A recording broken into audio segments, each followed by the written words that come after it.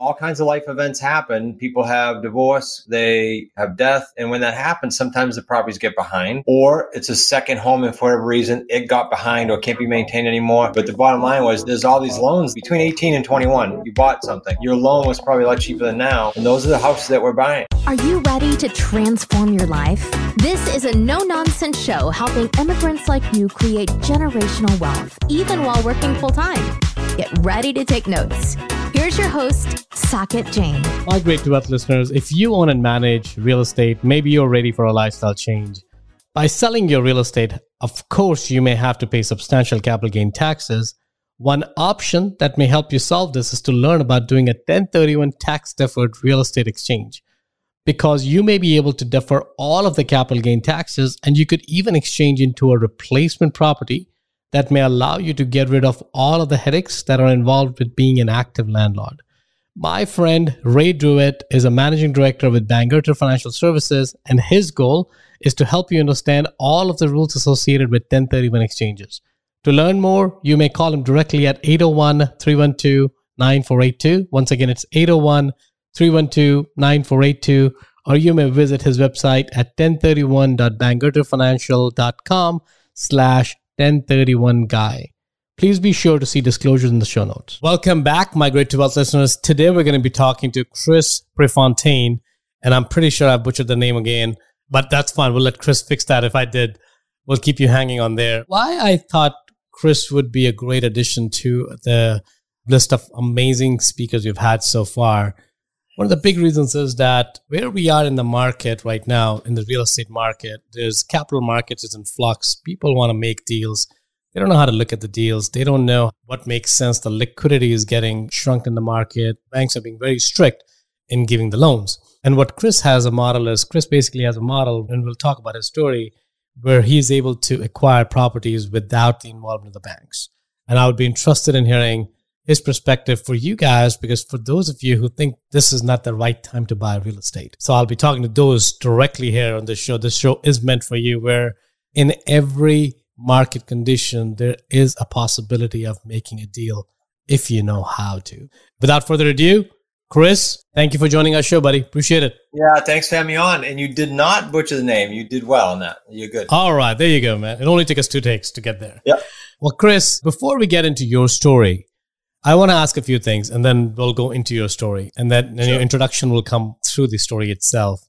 When you hear the word migrate to wealth, what does it mean to you?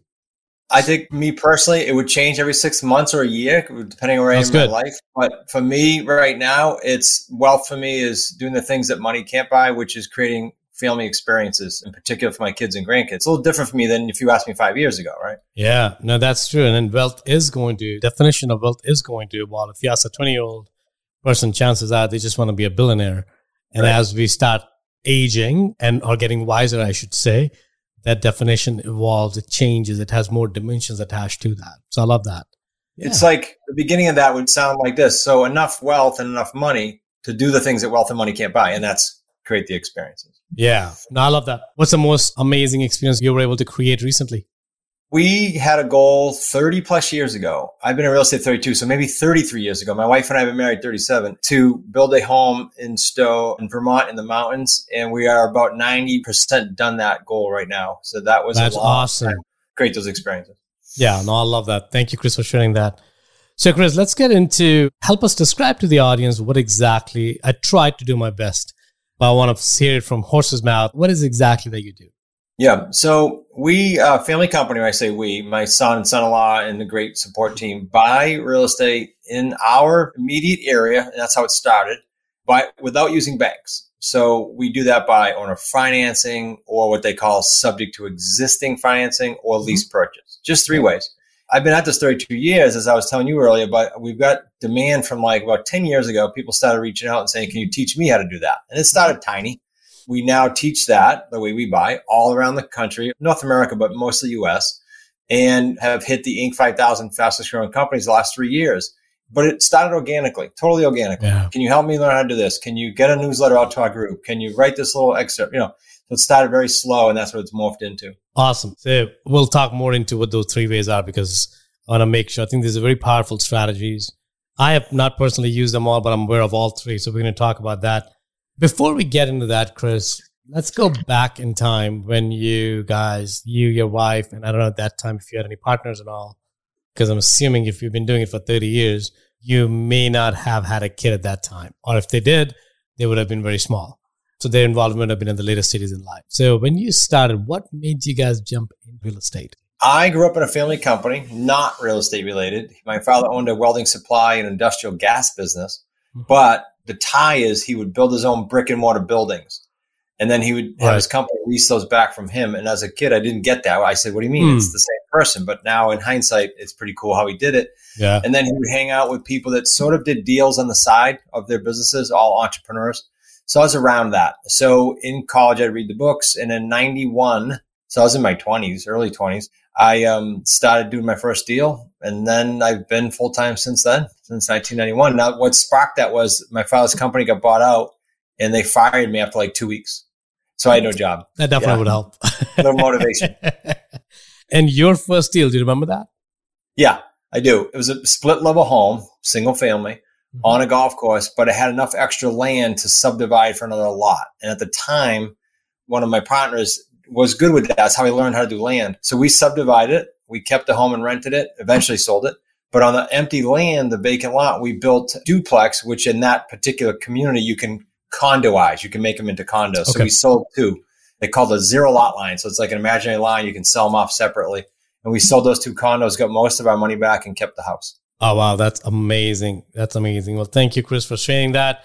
So now that was your first foray into it and seemed like it was very successful, being a first deal. Then now from there, what happened in your life that you shifted to? I'm assuming you had a bank there because you said you paid off the loan and everything. So I'm assuming at that time there was a bank involved. But you also said, we talked about it, is that now you buy things without involvement of the bank. Right. So what shifted your perspective and why no banks? Yeah, what shifted it was, I called the debacle, but the crash of 2008, right? Because of that, I went into that 2008 to 2012 time period with about 23 different properties, condominium conversions, commercial, residential. All of them I was on personally signed loans. All of them obviously came looking for me because the market dropped and they needed to be cured. So that was a 4-year painful project of trying to get rid of those properties, all while trying to figure out what am I going to do once this is all done. So we kind of defined, we were beat up mentally. We could talk about the mindset stuff later, I think. But we were beat up. I was beat up. And I said, what am I going to do if I am going to go back in? And it was not borrow ever, not sign personally ever. Let's not go asking for money ever. And let's only buy things with creative real estate. Got it. And this was around 2008? Well, it sparked it, but it took me till February of 08. I remember like it was yesterday, till February of 12 to get out of all that and get out of my own way mentally. And then in about halfway through 12, I started. Got it. We'll talk about that journey in a second, but let's go back in that time, 2008, 2012, right? 4 years of painful journey.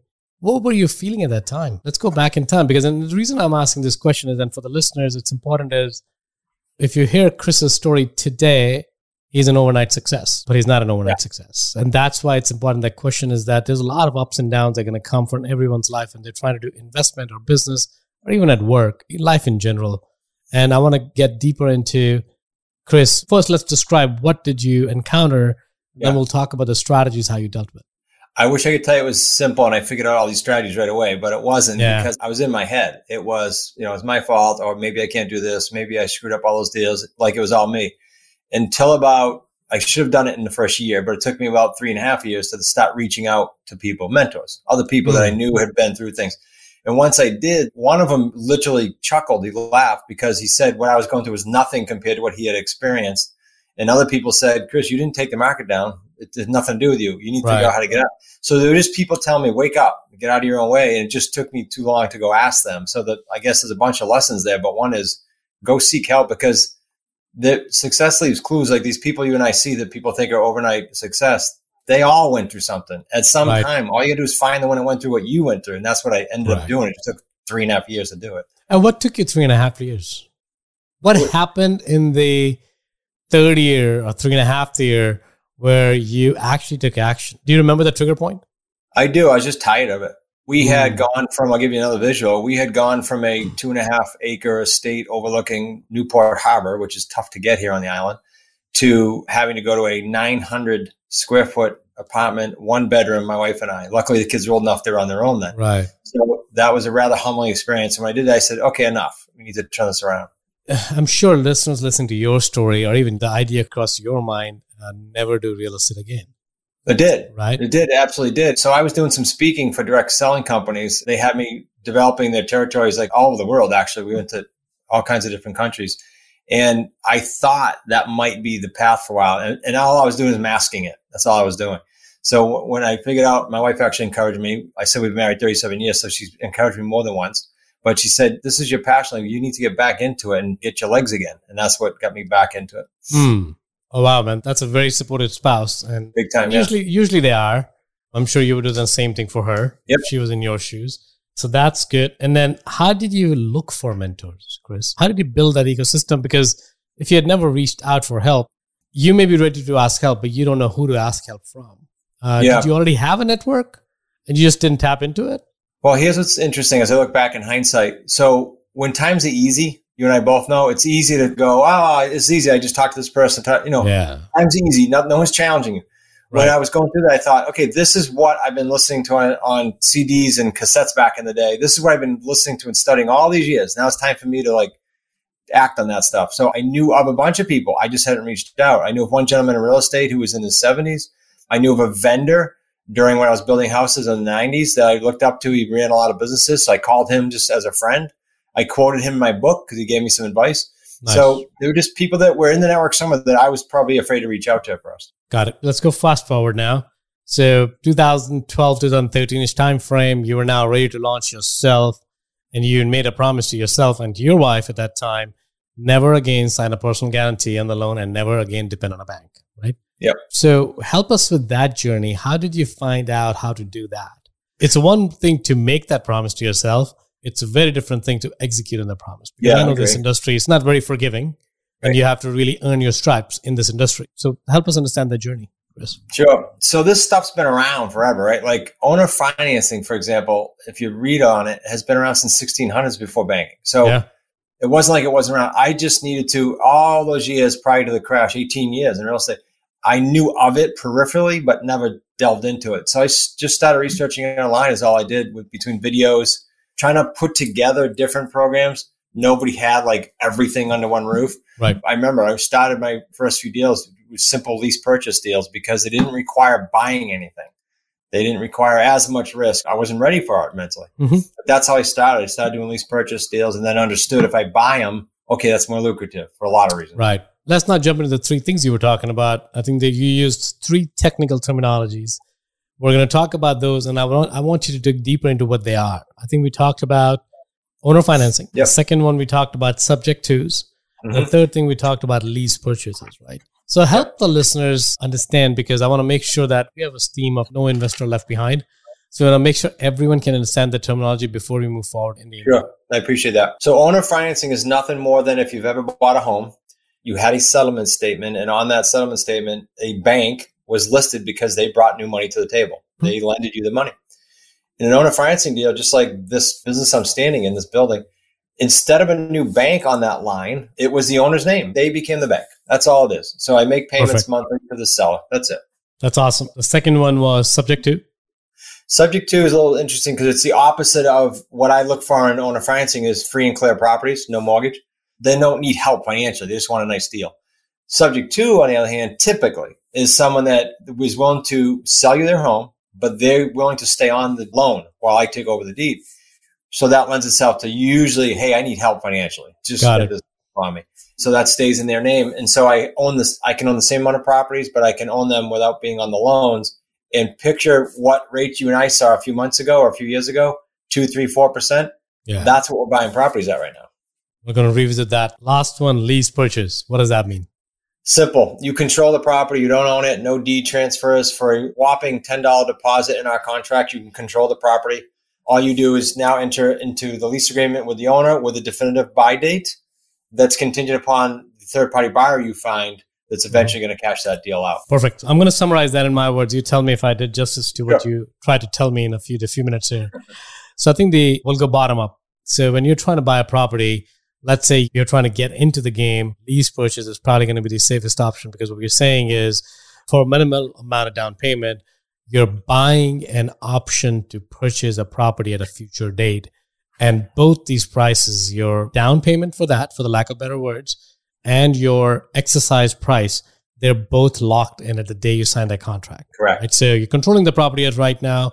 You don't necessarily have the right to the property because your name is not on you don't have the name on the deed, but Correct. Everything else you're able to control there. So that's lease purchase. The second one is a little bit higher, which is you go at a distressed seller where there's something going on in their life and they need capital bad.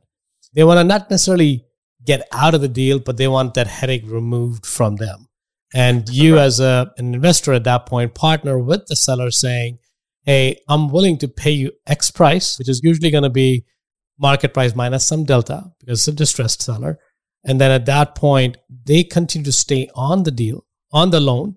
And instead of them making the mortgage payment, you make the mortgage payment. That's subject to. And the holy grail is really the owner financing, where the owner pretty much owns the property outright. That's how usually the owner financing work. Usually, there's no bank loan or anything pending. And what you're saying is this property is owned free and clear to you. We're going to give you an X amount of down payment, and why don't you just finance us the remaining portion at a certain percentage? And what I really wanted to now go into is, first of all, did it make sense? Did I say it right? Yep, absolutely. Awesome. So you said something which caught my attention. I'm pretty sure a lot of listeners' attention as well, which is you're buying properties right now on the interest rates that are 2 to 3% or 4%. And right now, if you go out and take a loan in the market, it's like 7, 8, 9%, depending upon what property it is, what kind of LTV you're putting in. Tell us more about that. Yeah, we had a student this week do one at 2.2%. So how's that work? Well, all kinds of life events happen. People have divorce, COVID, leftover problems. They have death. And when that happens, sometimes the properties get behind, or it's a second home. And for whatever reason, it got behind or can't be maintained anymore. Yeah. I forget the scenario of the one this gentleman did, but the bottom line was there's all these loans that were, between, let's just say between 18 and 21, you bought something. Your loan was probably a lot cheaper than now. And those are the houses that we're buying. So I don't know if we'll ever see those rates again, but you can literally, if you learn how to do this just to buy your own personal home, not even as a business, think of the benefits there. I think you'd have a happy spouse. Oh, very happy spouse and a bigger house for the same amount of payment, right? Exactly. Let's talk about that. I think that's an important point, right? So now it all depends upon what the underlying interest rate on that loan was, right? So in this specific example, we're talking about if somebody were to take on a loan in the last 3 to 4 years, we're talking about low single digit numbers. Like 2 to 3% is usually probably, we weren't surprised if we can find that. Now, the goal there is to find somebody who has a situation, as you said, divorce or whatever. There's going to be a situation where they will not be able to get out of that property because they can, or they want to get out of the property, but they don't know how. And they have a divorce or they have a death in the family or whatever it could be. Now, you're trying to, at that point, partner with that seller saying, you know what, I can take that headache off of your head, but I don't want to refinance the loan because that 2%, 3% loan is what's very enticing. I'm willing to give you a little bit more price, maybe, but I want to keep that loan. Is that how it usually works, transaction, Chris? Sometimes we have to do what you said, like give them a little bit more, but by nature of the person going through that challenge, usually we're buying the sub-2s for exactly what's due on the loan. Got it. So if it's $230 due, that's what we're buying for, plus any arrears. Like we had one, we had to catch up $4,100. Okay, so that would be added to the price, right? Technically, because you had to put that money in. Right. And then, of course, they can't afford usually a transfer tax or any closing fees. So we usually have to pay that. That's why it's not a strategy for the brand new person or the person doesn't have just a teeny bit of capital. Like I'm talking a few thousand, not tens of thousands. Right. So, Chris, this is actually very, very interesting, right? Because I think what we're saying now is for someone who's starting out and listening to the show and they don't necessarily, they want to venture out into real estate. Or there could be another demographic where they're shying away from real estate because all they've done is they've bought 400 or 500K properties. All they've seen is appreciation, right? Because over the last several years, a monkey could buy real estate, it'll go up. Now is where you have to be very careful.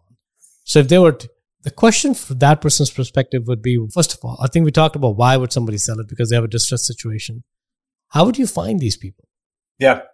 We don't seek out specifically that person. What we do is we speak with our virtual assistants do first, but we speak with expired listings that didn't sell with realtors, for sale by owners, not too dissimilar than other people, for rent by owners. But then if there's not enough lead flow for that particular student in that particular market, then we'll tack on things like, let's look for free and clear properties. Let's look for absentee owners, out-of-state owners. That's a great one right now. Let's look for properties that were bought between, say, 19 and 22 to get those rates. You could buy a list, as you know, on literally anything. You pick the criteria, you can buy a list. So those are ways we find them. So, Chris, another question that I had for you was, are there certain markets where this strategy works good versus another? For example, I'm in North Carolina right now. It's not a surprise to you, at least, as a lot of migration is happening from north to south, and North Carolina being one of these states. In a state like that, people may have issues, as we described about, they may have divorce issue or whatever, life issue in general. There'll be so many people moving in that they won't have problems selling that property because there's somebody always looking for it in a state like that, because there's more buyers than sellers. So I actually have two things to say about that. Please, let's talk about that. First, very generically, it works in any market. It works within a 50-mile radius of any one of my students across the country. So it's not market-driven. It could go from 50 grand homes to 2 million. It doesn't matter. But interestingly, what you just said, people migrating, say, to North Carolina, there are about 80% of the buyer pool right now that cannot qualify for a loan in their current state. Now, some might not take 2 years, but some may need only 3 months. But the point is, if you speak to any top mortgage brokers right now, 80 to 82% that apply cannot qualify. That's an enormous number. Yeah. Those buyers can enter our program through the rent-to-own program, and we can help so many of those. So see, there's two ends of this that really work. Got it. Yes, I was thinking about more from an investment perspective. You're actually right that you can actually, and I think you did say that, I missed out on that, it's also available to folks to buy your own primary residence, right? I mean, you have to work towards that, but it's definitely available. Got it. And if somebody's looking for investment purposes, Chris, how do you run your due diligence on something like that? Is this versus buying, let's say, a single family home that I want to live in versus buying an office building or a distressed seller? Do you do different due diligence checks than you would otherwise? Not really. We still do, as many years as I've been in the business, and my son and son-in-law, we still do home inspections because, like the oceanfront home I mentioned that we bought, I think I mentioned on the show, my shows are blending, but the fact is we bought that and we did a home inspection. The place was immaculate. What we found was there was an interior crack in this very expensive water tank. I would have known that. I'm not going to look at it, So we always do an inspection just for our own good. Okay, that makes sense. You would repeat exactly the same stuff that you would have if you were to buy your own property. Yeah. It's just that you're buying it differently. Like the transaction looks a little different. Yeah? Awesome. And Chris, I know you were talking about, you have a method that you teach your students. Could you talk about that? What does that program look like? Yeah, so I was frustrated coming out of the crash that you and I already talked about with all this marketing coming at me with different programs. And to this day, I speak to people on my own podcast and they say, we don't do coaching. We just really good at selling product. Then I'll get the call every week that says something like, hey, Chris, I spent tens of thousands of dollars on programs, but I haven't done a deal yet. Yeah. So every conversation starts and they say, so how are you different? So how we're different is we actually do the deals with the student in the field. And I'm talking about helping them with scripts, helping them with a seller, helping them with a buyer. So it's very interactive. I don't know of a better way to learn. And this is anything, not just real estate, than interactive, on the fly, back and forth. Correct. So we revenue share on deals. We have a vested interest with them. Awesome. And when you say, because there's a lot of programs where the person who sold the coaching program is different than the coach, right? Because the person in your program, how does that work? Are you coaching your son-in-law coaching, or do you have assistant coach? How does that work? I still coach at the highest level in our community. So those are the people that are really committed. They might be coming from a high-paying job, but they want out, so they got big, big goals and they're very committed. So I work with them. And then I have only people that have come through the highest level being coached by me can then later on, after they've proven themselves, become a certified coach. Never an outsider. Perfect. Never an outsider. Okay, that's helpful. Because I know you have a conference coming up. Talk to us about that. Yeah, we do 2 live events a year. Thankfully, we're back at it after COVID. So this one coming up is called QLS Live event. That stands for Quantum Leap System. That's our main program. And we fly people in from all over the country. Some Canadians come, a couple hundred people in a ballroom. We'll have mostly our team there and then a couple outside speakers. We only bring in outside speakers that are really part of our dream team. We've proven with them some track record. they're not just paid speakers to come in and to just sell something or speak about something. I love that. When are the dates of that? That's September 13, 14, and 15 this year. And there's no better time to be in Newport, Rhode Island then, because all the tourists left and it's still beautiful. Perfect. That's awesome. Is it a hybrid event where people can dial in virtually or no? This is just live? We didn't do that the last two events. Production-wise, no. After COVID, we've been doing just live. Okay, that's perfect. And Chris, who is this approach not good for? As far as the seller side? Yeah. The person or family that truly needs their equity out to go buy something else. Like they say, no, I am going over here with my kids and wife and family, and I need this money out. There's no way around it. I say, okay, then I'm not your buyer. If I say, what is your plan B if that doesn't sell? And they say, well, then maybe we can talk. I might call them back. Or they say, no, I have to. I'm going to lower it till it sells. It just depends. Yeah. And the reason for that is because they're getting paid in installments, correct? Yeah, they're going to wait for the money over time or get installments. Right. So either way, it's time, right? So our approach usually works better for the person that's distressed or the person that's very perfectly well off financially, wants the most money and can wait for it. Got it. Okay. That makes sense. We're getting to the last section of our show here. So we'll usually end with 2 or 3 questions. The first question is, if you were to go back in time in your 20s, what's one insight you can share with that person now? So many ways I could do this, but I think the one that comes to mind is there's someone or more than one person out there that has done what you want to do. Right. Go find them, model that, and stay with that for 3 to 7 years. Don't get shiny object syndrome. I think that makes a lot of sense because that's what is the problem with most of the people. Today, I want to do this. Tomorrow, I want to do something else. And without really giving it to the time and the attention. Yeah. That's great. Chris, next question, buddy. Where do you feel there's a gap in humanity right now that collectively as a society we need to fill? I'll be very, very generic here, I think, in my eyes. And that is more very basic, bare bones people helping people. Yeah. And get rid of all the other crap. Yeah, no, I think that makes sense because that's really what it ends out to be eventually. Why do you believe that's a gap right now? What's the motivation behind the gap? Do you have a point? I think there's a lot of, I'll call it minutia. Like, I don't watch the news, right? But if you turn it on for even 10 minutes, it's just awful. There's just so much other minutia there instead of how can we help? And I'll keep it at that so I don't get politically involved or any other reason. I'm not. I just want people to just be open to helping. That's great. Chris, last question before we end the show. Is there any question you wish I had asked you during the show that could benefit our audience? I'll give you this. You did an awesome job. The answer is no, but I'll give you this since you gave me the space. This could be for real estate. This could be, I don't care what business you want to do. You can open a restaurant with this formula. 3 simple steps. Find a niche. In this case, let's talk real estate, but it could be anything. Find a niche in real estate that you can get behind. You just morally, passionately, you just love it. Yeah. Secondly, find what I would have told my 20-year self. Find a person who's done what you want to do. Like they've been in a couple market cycles, they've been through some life challenges, and therefore they can guide you. And then put the blinders on for 3 to 7 years. Simple 3 steps. Easier said than done. I love that. Let me repeat that. Find a niche in anything. And that's true for real estate or your career or your business or whatever you want to do. Find a person who has done that before. Try to learn from them. And third is put a blinder on. Just stick with that once you find the niche. And then spend more time in finding the niche than before you jump on it. But once you've picked it, just stay with it. Absolutely. Chris, buddy, this has been amazing. Thank you again for taking the time and coming on our show. We really appreciate that. I know you have an offer for our audience because you have a giveaway. Let's talk about that. I almost forgot because we did this in 2 stages. We have a couple of our best-selling books. We have 4, but we have 2 of them that are more like, okay, tell me more about this. Real Estate on Your Terms and Deal Structure Over Time, where we go into deal structure and how that works. Just go to Wicked Smart Books with an S, wickedsmartbooks.com/migrate, the numeric number 1. So migrate 1. Perfect. We'll make sure we include that in the show notes below. And thank you for the generous offer, Chris. Thank you. I'm sure the audience will drive a lot of value from that. Thank you again. Thanks for having me. All right, take care. Migrate to our listeners. It is possible that you could defer paying high tax bill by completing a 1031 exchange and invest your real estate capital gains into a qualified replacement property. My friend Ray DeWitt at Bangerter Financials is your single point of contact for 1031 exchanges and tax saving strategies. To learn more, call him at 801-312-9482.